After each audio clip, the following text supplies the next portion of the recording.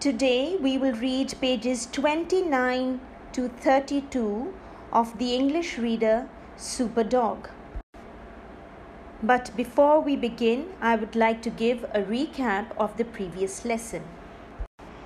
In the previous lesson, we read that Floppy was able to rescue the lost dog from the mean dogs. He also went up to the girder of the tall building with a rope to rescue the man who was in danger of falling down. Let's read on and see what happens next. Please turn to page 29. The man grabbed the rope from Floppy. "Thank you, Superdog," he called. "You're a real hero." Everyone cheered. Suddenly, the magic key began to glow. It was time for Floppy's adventure to end. "I can't say I'm sorry," thought Floppy. "I can't say I'm sorry." So this means that Floppy enjoyed the adventure. He was not sorry that he was in the adventure. Let's read on.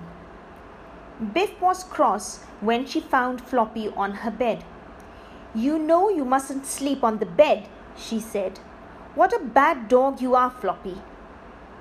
Floppy jumped off the bed and crept downstairs. "I don't know," he thought. "I'm a hero one minute and a bad dog the next." So he's a bit confused here after the adventure. The children took Floppy outside.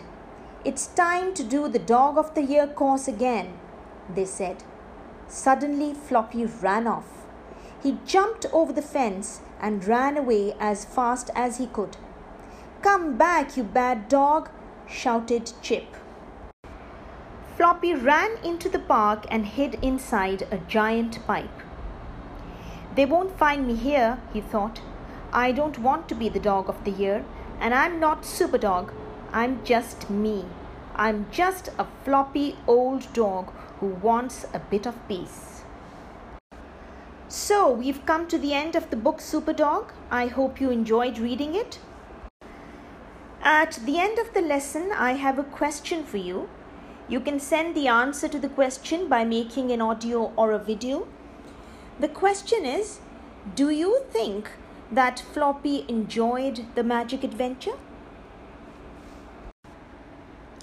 Goodbye, children, until we meet again.